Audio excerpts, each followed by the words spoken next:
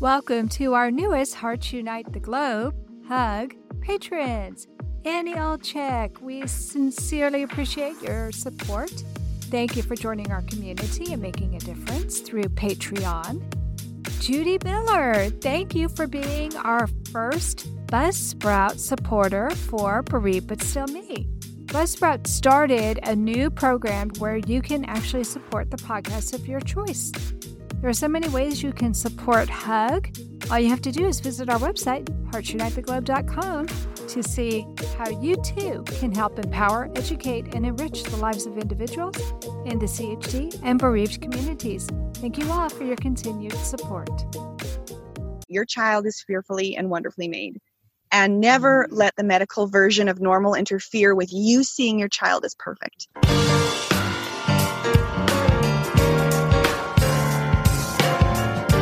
Welcome to Heart with Anna. I am Anna Jaworski and the host of your program. We are in our 15th season and we're happy you are here with us today. I'm very excited about today's show to feature a special heart mom. Today's show is entitled Learning About Goldenhar Syndrome.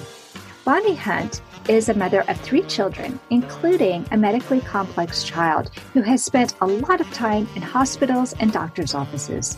Greg has Goldenhar Syndrome, as well as LPA ring sling complex. For those of you who do not know what LPA is, that stands for left pulmonary artery. So it's left pulmonary artery ring sling complex. She is from the Canadian prairies and is familiar with many hospitals in the country. Bonnie is also a homeschooling mother. Previously, she worked with children with autism. Now she is a devoted mother and advocate for families dealing with Goldenhar Syndrome. Welcome to Heart with Anna, Bonnie. Thanks so much for having me. I'm happy to be here. I'm excited for us to talk about this syndrome. I had never heard of this syndrome before, so I think we're going to be introducing something probably pretty new to a lot of our listeners. Let's start by getting a good definition from you on what Goldenhar Syndrome actually is. If you Google Goldenhar Syndrome, you would probably see a lot of pictures of people or children with asymmetrical faces. Goldenhar is sometimes mixed up with other craniofacial anomalies or other conditions. One that it's commonly mixed up with is craniofacial microsomnia or CFM, but it's usually that with an epibulbar dermoid in the eye, like a piece of skin in the eye, and vertebral anomalies in the spine. And to be properly diagnosed with Goldenhar Syndrome, my understanding from our doctor's appointments and specialists is that you have to have at least 5 anomalies in certain categories. And those categories are your eyes, your ears, your spine, your heart, your lungs, your kidneys, your central nervous system. And there's a few other categories as well. But to get the Goldenhar diagnosis, you do need to have 5 in that list. Okay. And so early on, I even read that less than 5% of Goldenhar is genetic. What was explained to us is that basically it's just a glitch that happens in the first trimester of pregnancy. Something goes wrong in that first trimester, and every single thing that was developing at that very small moment in time now will have an anomaly in it, which is why you get all these different things. It's not a condition that it just focuses on one area. It's so many areas because it happens early on. So that's how our specialist explained it to us, is that it's just kind of a glitch, a chance thing, not something that we ever really have to worry about happening again. Oh, okay. So that's why you didn't have any concern with having 2 more children, because you knew that it was very unlikely that it would happen again. Yes, that's right. We did already have our healthy oldest son, and then our second son was born with Goldenhar Syndrome. And that was actually a really big conversation with our geneticist, because we weren't sure if we wanted to have more kids.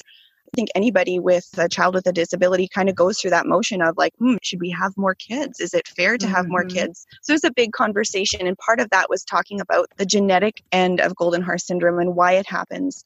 So Goldenhar Syndrome is considered to be a rare disease, and in our case it was quite unusual even in the Goldenhar Syndrome realm, because our child is quite mildly affected cosmetic wise, but his heart anomaly has severely impacted his airway. So it's definitely kind of a different branch. Every single Goldenhar case will probably look very different because it affects so many different areas in millions of different combinations and severities. That's amazing to me that there can be that many different combinations. But I think you're right. I think from what I saw, because of course, as soon as I saw your guest survey form and you had said you were interested in coming on the program to talk about this, I immediately went to Google and started to read about it, and I couldn't understand some of the things that I was reading. There were terms that I was unfamiliar with. So my solution to that is to go to Google Images. Yes. So I went to Google Images, and then I was like, okay, now I understand some of those terms. Plus, I also use some of those medical online dictionaries to help me understand, because they were using a lot of medical jargon that's not heart related. And I was a teacher of the deaf, and I studied speech pathology. So I was used to certain terms, but these were terms I had never heard of before. And then it started to make a lot more sense to me. So what you're saying then is that it seems like your son's heart and trachea issues were the main concerns. Am I right? Those are his life-threatening things. That was the biggest concern. Everything else for him is a cosmetic thing. It's not affecting his quality of life at all. Right. So and it's not typical. So his heart and trachea issues, they are related to his Goldenhar syndrome, but in a typical Goldenhar case, that's very rare. Okay. Well, talk to us about what LPA sling ring complex is, because that was something I had never heard of before. Right. So like you said, LPA is left pulmonary artery. So a ring sling complex is two things. And first, it is complete tracheal rings. So normally when you have a trachea, you usually have and are born with these C-shaped cartilage rings that kind of make your trachea pipe. And so the C is hard cartilage, and that soft spot is what stretches and grows. As you grow, then your air pipe will get wider and you'll be able to breathe as your body grows. So complete rings are when you're born with no C shape, but a complete ring. So your trachea can't grow wherever there are complete rings. In our case, That's dangerous. That sounds really dangerous. Oh my gosh. Yes. Okay. Yes. So the complete rings can vary. Different people with this condition and in that realm can vary with how much of their trachea is affected. Some people might have a few rings that are complete. Some people might have just a portion of their trachea, which is your airway, that is complete. In our case, our little guy had complete tracheal rings right from the top to the bottom of his breathing pipe. Wow. So his was an extreme case that way. Okay. And then the other part of the complex is your LPA sling, your left pulmonary artery sling. And basically what happens is your pulmonary artery should come out of your heart in a main trunk, and then they split it into two, right? So you have your right pulmonary artery coming off of your trunk and your left pulmonary artery coming out of your trunk. But when you have a sling, what happens is your LPA actually grows off of your right pulmonary artery instead of the main trunk. And that causes, instead of your left pulmonary artery then growing nicely in front of your breathing pipe, it actually weaves in between your breathing and swallowing pipe, your trachea and esophagus. So creating a sling around the breathing pipe, if you can imagine that. I hope I'm describing it well enough. You did. You described it very, very well. It took me searching on several different websites before I got a picture as clear as what you just painted for me. Oh, good. And that just amazed me, because as a student of speech pathology, I did learn about the trachea and the esophagus. Right. And to hear that the left pulmonary artery was forming a sling, I thought, oh my goodness, this is really scary. Let's talk about his other heart defects, because this isn't the only heart defect he has, right? It's the one that's caused the most trouble. Right. We'll get into the surgeries in the next segment. Sure. But as if this wasn't enough to deal with, the fact that the trachea is not going to have the ability to grow like it usually does, and that the left pulmonary artery is originating from the right pulmonary artery instead of where it's supposed to originate from, and ringing around the trachea, he's got other things going on. What else does he have going on? He does. So his pulmonary arteries in general are small. So far, cardiology is happy. His lung perfusion, like the blood flow, is very nice and even, but they are small. So that's something that they're keeping an eye on. The other thing is he does have a small ASD, which is the atrial septal defect. It's a hole in the wall between the two upper chambers in your heart. And a lot of times, if kids are born with a small hole there. Doctors aren't concerned. It will usually close up. In our case, it hasn't closed. And at this point, the doctors are assuming that it's not going to close. It's not causing any problems right now. So the plan going forward is just to leave it. Mm-hmm. The only other kind of strange thing about his heart, your heart's kind of tipped to the left side of your chest. Mm-hmm. His is actually quite upright and more in the center of his chest, which is a little bit unique. But yeah, just how everything grew there. So that's kind of a summary, though, of what's going on with his heart. So cardiology is pretty happy with us. We're just down to annual appointments now, just checking out, making sure everything is growing nicely. But yeah, we got small pulmonary arteries and a hole. Texas Heart Institute were offering us a mechanical heart, and he said, no, Dad, I've had enough. Give it to someone who's worthy. My father promised me a golden dress to twirl in. He held my hand and asked me where I wanted to go. Whatever strife or conflict that we experienced in our long career together was always healed by humor. Heart to Heart with Michael. Please join us every Thursday at noon Eastern as we talk with people from around the world who have experienced those most difficult moments. This content is not intended to be a substitute for professional medical advice, diagnosis, or treatment. The opinions expressed in the podcast are not those of Hearts Unite the Globe, but of the hosts and guests, and are intended to spark discussion about issues pertaining to congenital heart disease or bereavement. You are listening to Heart with Anna. If you have a question or comment that you would like addressed on our show, please send an email to Anna Jaworski at anna@hearttoheartwithanna.com. That's anna@hearttoheartwithanna.com. Now, back to Heart with Anna. Bonnie, before the break, we learned about your son's diagnosis and complicated medical history. But in this segment, let's talk about your son's surgeries. How old was your son when he had his first surgery, and what did he have done? He was 5 months old. Basically, the doctors just kind of wanted to wait as long as they possibly could before the surgery was extremely necessary. So 5 months is how far we made it. And actually, our pre-op for that first surgery was when our oldest son was given your book called My Brother is Going to Have an Operation. So that was so special to us. So neat. Wow, I didn't know that.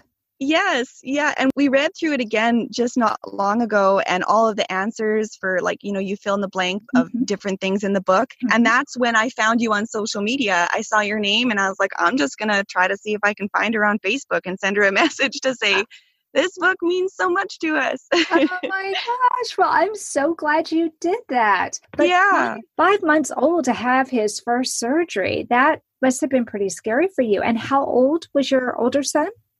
So my oldest son was 2.5 when surgery happened. And so our little guy was 5 months. That is a tough age. I think any age of surgery is tough. But going through a couple of them, I know that 5 months is hard because kids can't tell you if they're hurting or if they're grumpy or if they're teething. And so that part of it, the healing part, was kind of hard. And so the surgery he had, it was very unique. The surgery had to involve ENT, like otolaryngology, and cardiology. So that is not very often that an ENT surgeon and a cardiology surgeon have to team up in the operating room. Right. That was a little bit unique. We're working with that LPA for the first surgery, yes. I'm guessing. Okay. Yeah, actually, they did both. So our first surgery was a combination. They did an LPA re-implementation, which is just basically taking that left pulmonary artery, cutting it off of that right pulmonary artery and putting it back on the main trunk somewhere, stitching it up. Okay. And then they also did a slide tracheoplasty at the same time. And this actually has to be done behind the heart. It's an open heart surgery on bypass. So they have to actually flop the heart aside and work on the trachea. And the slide tracheoplasty is actually quite a successful surgery. It hasn't been around for a long time. At this time, our surgeon said that worldwide there had not been 100 of these done. Wow. So it's very successful, but there was hardly any statistics. They couldn't give us probability or outcomes or anything like that. But what a slide tracheoplasty is, though, imagine your breathing pipe, your airway as a pipe. What they do is they cut it at the smallest, skinniest portion. And they fillet both sides, kind of up one side and down the other side. And then they stretch them together and stitch them up. So what you end up having is an airway that's sort of half as long as it used to be, but twice as wide. And the trachea is made up of really stretchy material. So it'll stretch where it needs to be, like it can reach. But yeah, so that's how they get your airway to be kind of twice as wide, and they stretch and stitch it up. And by using his own material, it will grow with him.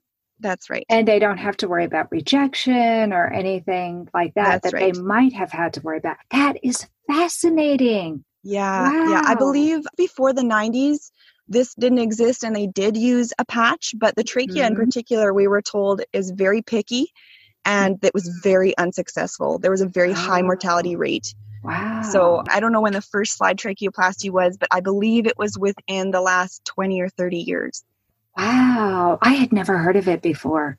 Yeah. So that makes sense, though, that this happened after I was a student of speech pathology, because I'm sure speech pathologists nowadays are learning about it, even though it's unbelievably rare. Probably not everybody is going to know about this. Okay. So you must have been so nervous in that waiting room, because it's not just a heart surgery. You've got people working on his heart and his breathing tube, which either one of those, if there's a problem, it could have dire consequences. That's right. Yeah. And our surgeon, it was a little bit difficult because we would ask, what are our chances? And he had no numbers. Right. So there's no percentages out there. There's not 100 cases. Yeah. He said it's a big risk, but basically without the surgery, there's no other choice. So in a way, it was an easy decision to go with the surgery because we didn't have another choice. But yeah, the waiting room is never fun. No. Now, when our son had his first surgery, it was an 8-hour surgery. I'm thinking this was at least 8 hours or longer. Yeah, I think it was around 8, maybe 6 or 8. I don't remember exactly, but something like that. Wow. That's just unbelievable. So why did he need a second open heart surgery? Tell us more about that. So yeah, he needed a second surgery. Originally, our specialists and our surgeons had told us this is a one-time deal. We get to do it once. We can't do it again. You can't keep cutting and sewing the trachea. It can't handle it. And so they said it's a one-time surgery. But what was happening is every time he was getting a cold, his colds were getting more and more severe. We went from being hospitalized in the regular ward for every cold to going into close obs for every cold. And then pretty soon, every cold we were in the ICU on BiPAP machines and CPAP machines. Nice. And then it got to the place where every single runny nose, we were in the ICU within 24 hours. Wow. And you live in Canada where it's cold. Noses are probably pretty darn common. Yeah. Our closest children's ICU is 5 hours away.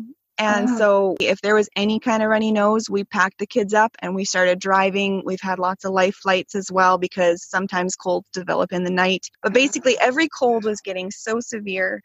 And the children's PICU, they were exhausting all of their resources. And it was actually them that came to us and said, every cold is getting harder for us to help him and we're in danger. And these were just common colds. It was like rhinovirus. We did have RSV once, which, all the heart people know that word. Right. But yeah, so they actually advocated to our bigger hospital out of our province to say, this kid needs another surgery. Or again, we're back to that place of if he doesn't have surgery, he's not going to live long. Right. Because the longer he's on ventilators and needing that kind of support, the more difficult it is on his lungs. So it's not enough that he's got trachea problems, heart problems, but then you're going to add the lungs too. That's just too dire. So what did they decide needed to be done? Basically, what they decided to do was another slide tracheoplasty, which was another open heart surgery because you have to work behind the heart. So again, our surgery hospital, our same surgeons got together. They made a plan. They phoned us. We had a lot of phone meetings with them discussing it. Again, 2 of these surgeries, I haven't found any record of it. They weren't sure if it had been done twice before. They got together, they made his trachea twice as wide before, mostly working in the middle and upper trachea, because that was the most narrow areas. But they said there was some trachea that they didn't cut and sew at the very bottom and down into where your trachea breaks into your 2 bronchial branches. And the only thing with that is they said, we don't even want to go down to the bronchial branches. They said that is new medical territory. We don't know what's going to happen. down there. The carina is what's called, that upside down Y intersection where your airway goes into the bronchial branches, and they just didn't want to play with that at all. So we had a lot of talks before surgery, and they decided, let's go ahead and we'll do this slide tracheoplasty in the bottom 1/3 of his trachea, and we'll see about the bronchial branches. We actually at one point decided, no, we're not going to touch those bronchial branches. It's not been done. It's not going to be something that we play with. And then hold on. From what little I know of the heart, if you have a narrowing, it's called stenosis, and it's those narrowed places that can cause problems. I would imagine that if he's having breathing issues where he's having to go into the hospital, it could be because there was that narrowing that led to his bronchi. Right. Yes. And in the first surgery, the upper and middle of his airway was the most stenotic. And so now that he has grown as a boy, it was about 3 years later, now that he has grown, when they went and they did their CT scans, now when they were looking at it, because he's got those complete rings and nothing stretching and growing, the surgery site, the scar tissue and stuff was able to stretch and grow in the middle and top third. But at bottom where the carina is and breaking into the bronchial branches, those were now looking like the smallest areas and causing big problems. And that would be really, really scary because those were still the size of the infant that had been born, and they're not going to grow. Wow. Okay. Yeah. So I'm really scared for him now, and I'm scared for you. So don't leave me on the edge of my seat. Tell me what they did. Yeah. So they went in, and just before surgery, they said, you know what, sign the paperwork to allow us to go into the bronchial branches if it's really small. And we had kind of decided we weren't going to do that, but we signed the paperwork anyways. So the second surgery, they opened him up, and we were in the waiting room, I guess. And afterwards they came to us and they said, you know what, when we got him open and we were in there working, those bronchial branches, especially on the right side, were very small. They said, we can see why he was having such severe colds. So they did end up going and doing the slide tracheoplasty right into the right bronchial branch a little bit. They didn't do the left side, but the right side. It's really interesting because our surgeons are wonderful. They were loving and they were caring, and we have such a good relationship with them. But it's really interesting and almost exciting to see them put their skills to use and for them to be excited about doing something that hasn't been done before or that hasn't been done very much before. They're compassionate, but they were quite excited to be able to have a case like this to help. Yeah. What they were doing was saving your son's life, without a doubt. Yes, absolutely. And improving his quality of life, because who wants to be in a hospital all the time? That's right. Wow. So it sounds like he was in and out of the hospital an awful lot before that second surgery. And you're a homeschooling family. So how in the world do those hospitalizations affect your other children? Especially regarding their education, while little brother or big brother, depending which sibling you're talking about, is in the hospital all the time. That's right. Yeah. So first of all, for our family, Ronald McDonald House has been a godsend. And so when we're in the hospital, we have somewhere to stay that we can all be together. And I think that awareness of attention for all your kids is really important. It can't be perfect. When you're living hospital life, you are caring for the one in the hospital, and they're your main concern. They're your main conversation point. So life can't be fair, unfortunately, for all the kids all the time when you're not at home. But I think awareness of that is really important. But what's really cool with our other kids is, I think, especially I can see it in our oldest child, who's 2 years older, is learning empathy. Yes. I remember one time we were in the ER in our local town. We were waiting for an emergency life flight to come and get us. And my husband was on his way to come help and get the other kid. And anyway, but we were in this ER and waiting for the life flight, and the nurses had to do an IV. And my oldest son was sitting behind my younger son, and he's like, oh, buddy, he's like, you can do this. Gotta be brave.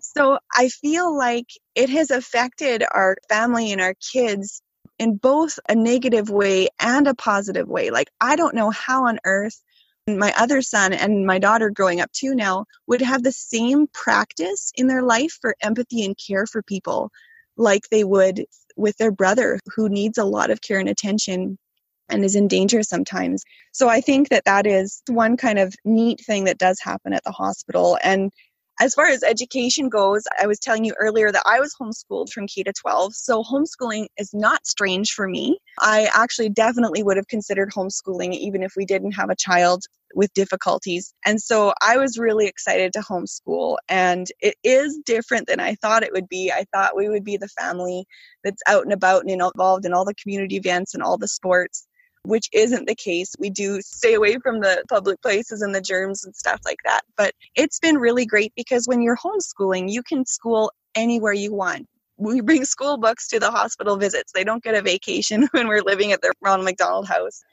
So it's been really, really cool. I love homeschooling. I'm really passionate about homeschooling and making it fun and wonderful. And it's just so flexible. I don't know how we would cope not only in our emergency trips and our inpatient stays at the hospital, but even all of our medical trips driving. We take our schoolwork with us because we need to, and otherwise we'd get behind because we'd take so many trips all the time. So it's really, really neat to have the opportunity to homeschool because we just don't have to get behind and we don't have to sacrifice education because of what's going on with hospital life. Hi, my name is Jamie Alcroft, and I just published my new book, The Tin Man Diaries. It's an amazing story of my sudden change of heart as I went through a heart and liver transplant.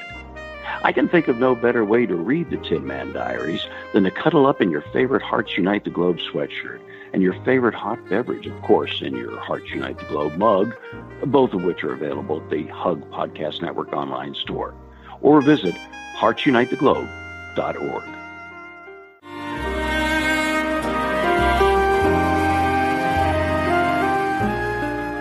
Tonight Forever by the Baby Blue Sound Collective.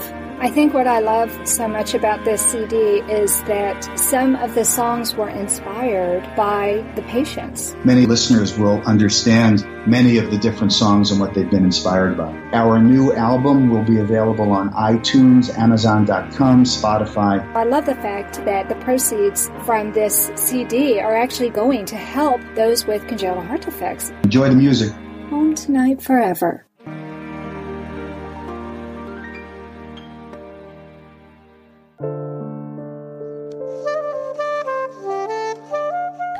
Heart to Heart with Anna is a presentation of Hearts Unite the Globe and is part of the Hug Podcast Network. Hearts Unite the Globe is a non-profit organization devoted to providing resources to the congenital heart defect community to uplift, empower, and enrich the lives of our community members. If you would like access to free resources pertaining to the CHD community, please visit our website at www.congenitalheartdefects.com for information about CHD, the hospitals that treat children with CHD, summer camps for CHD survivors, and much, much more.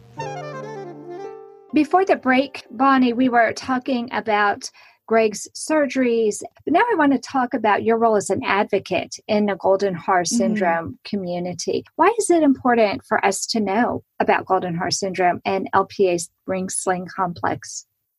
In general, I think it's important to raise awareness for all rare conditions. Some people don't know the inside story when you meet someone.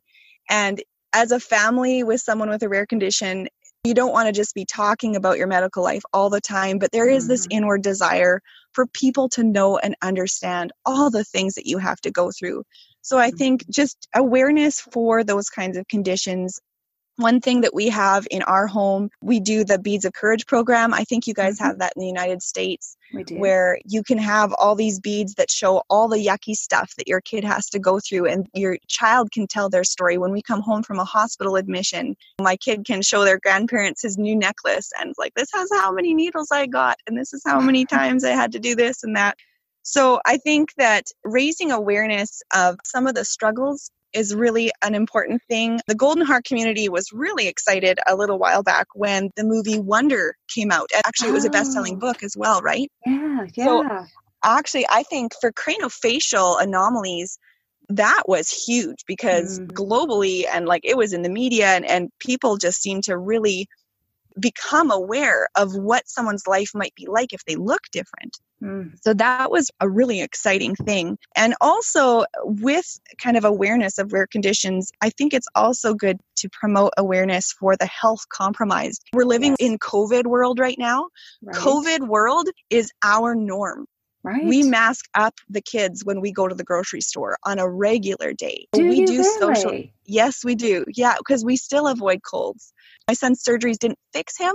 They did help a whole bunch, but if he gets a bad cold, he still has to go to the hospital. And so it's something that is kind of ongoing. So I think it's really important to advocate for the health compromise, which is really interesting because our government right now is saying, stay home for the health compromised. And it's really cool in a way for us because after this whole COVID thing blows over, I am now going to be able to have language to say, when someone's asking us about our lifestyle, I can say, oh yeah, you remember COVID?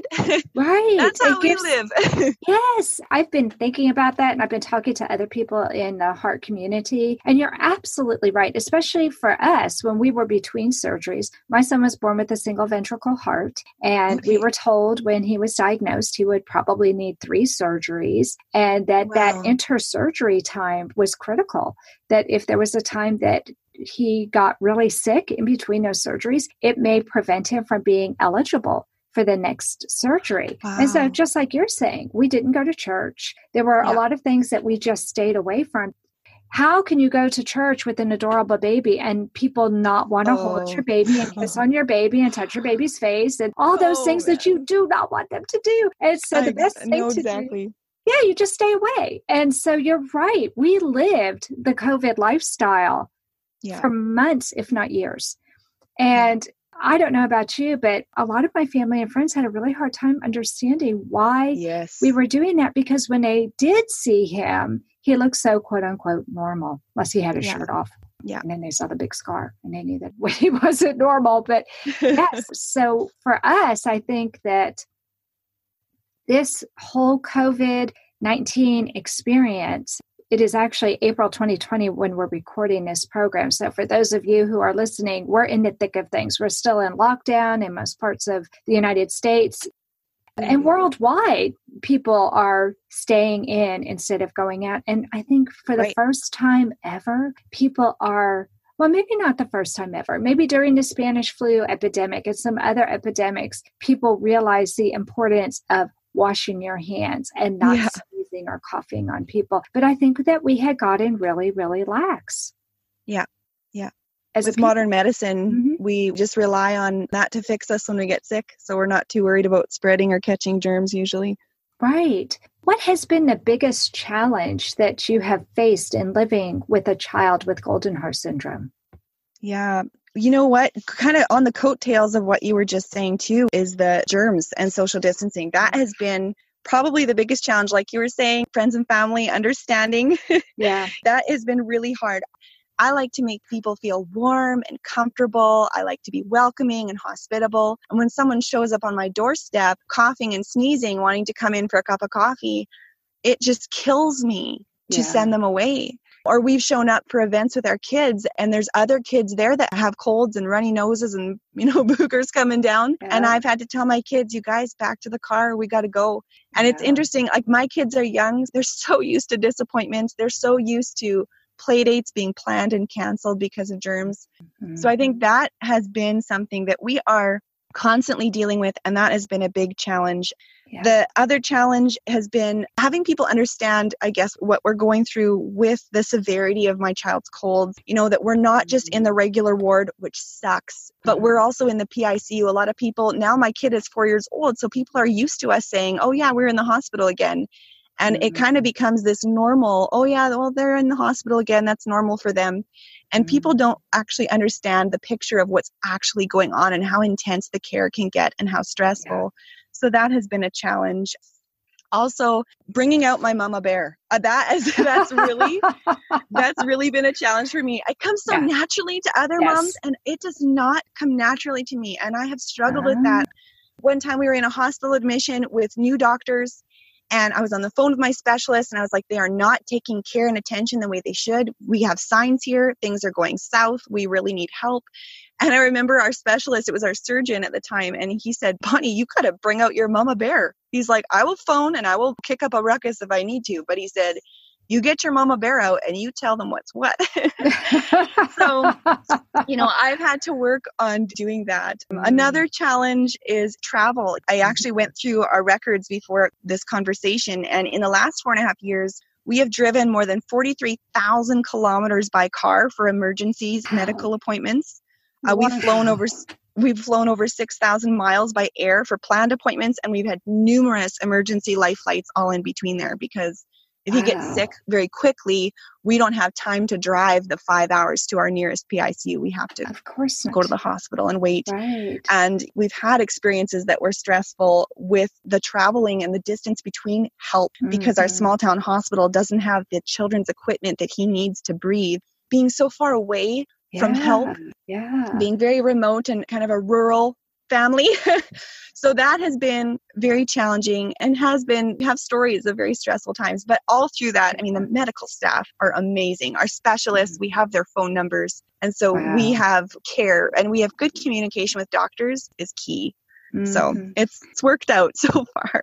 So I'm curious, when my son's heart defect was diagnosed in the 1990s, and we were 3.5 hours away from the hospital that took care of him, I asked the surgeon, do we need to move closer to the city? And he actually said no, that if something were to happen, it wouldn't matter if Alex was on the table in front of him. He probably wouldn't be able to open him up fast enough to save him, which was not very comforting to hear that, but it was okay for us to stay where we were, which was a huge blessing. Have the doctors talked to you about, why don't you consider moving to a big city? I'm sure that we did have that conversation earlier on, nothing recent.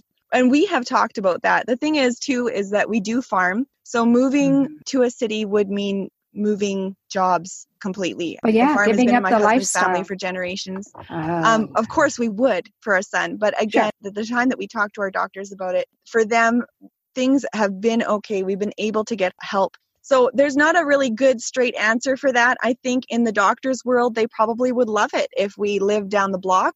Yeah. But they really seem to consider your lifestyle and how much are you going to revolve around your medical emergencies? How much of your life are you going to concentrate on that? Or are you going to have better quality of life?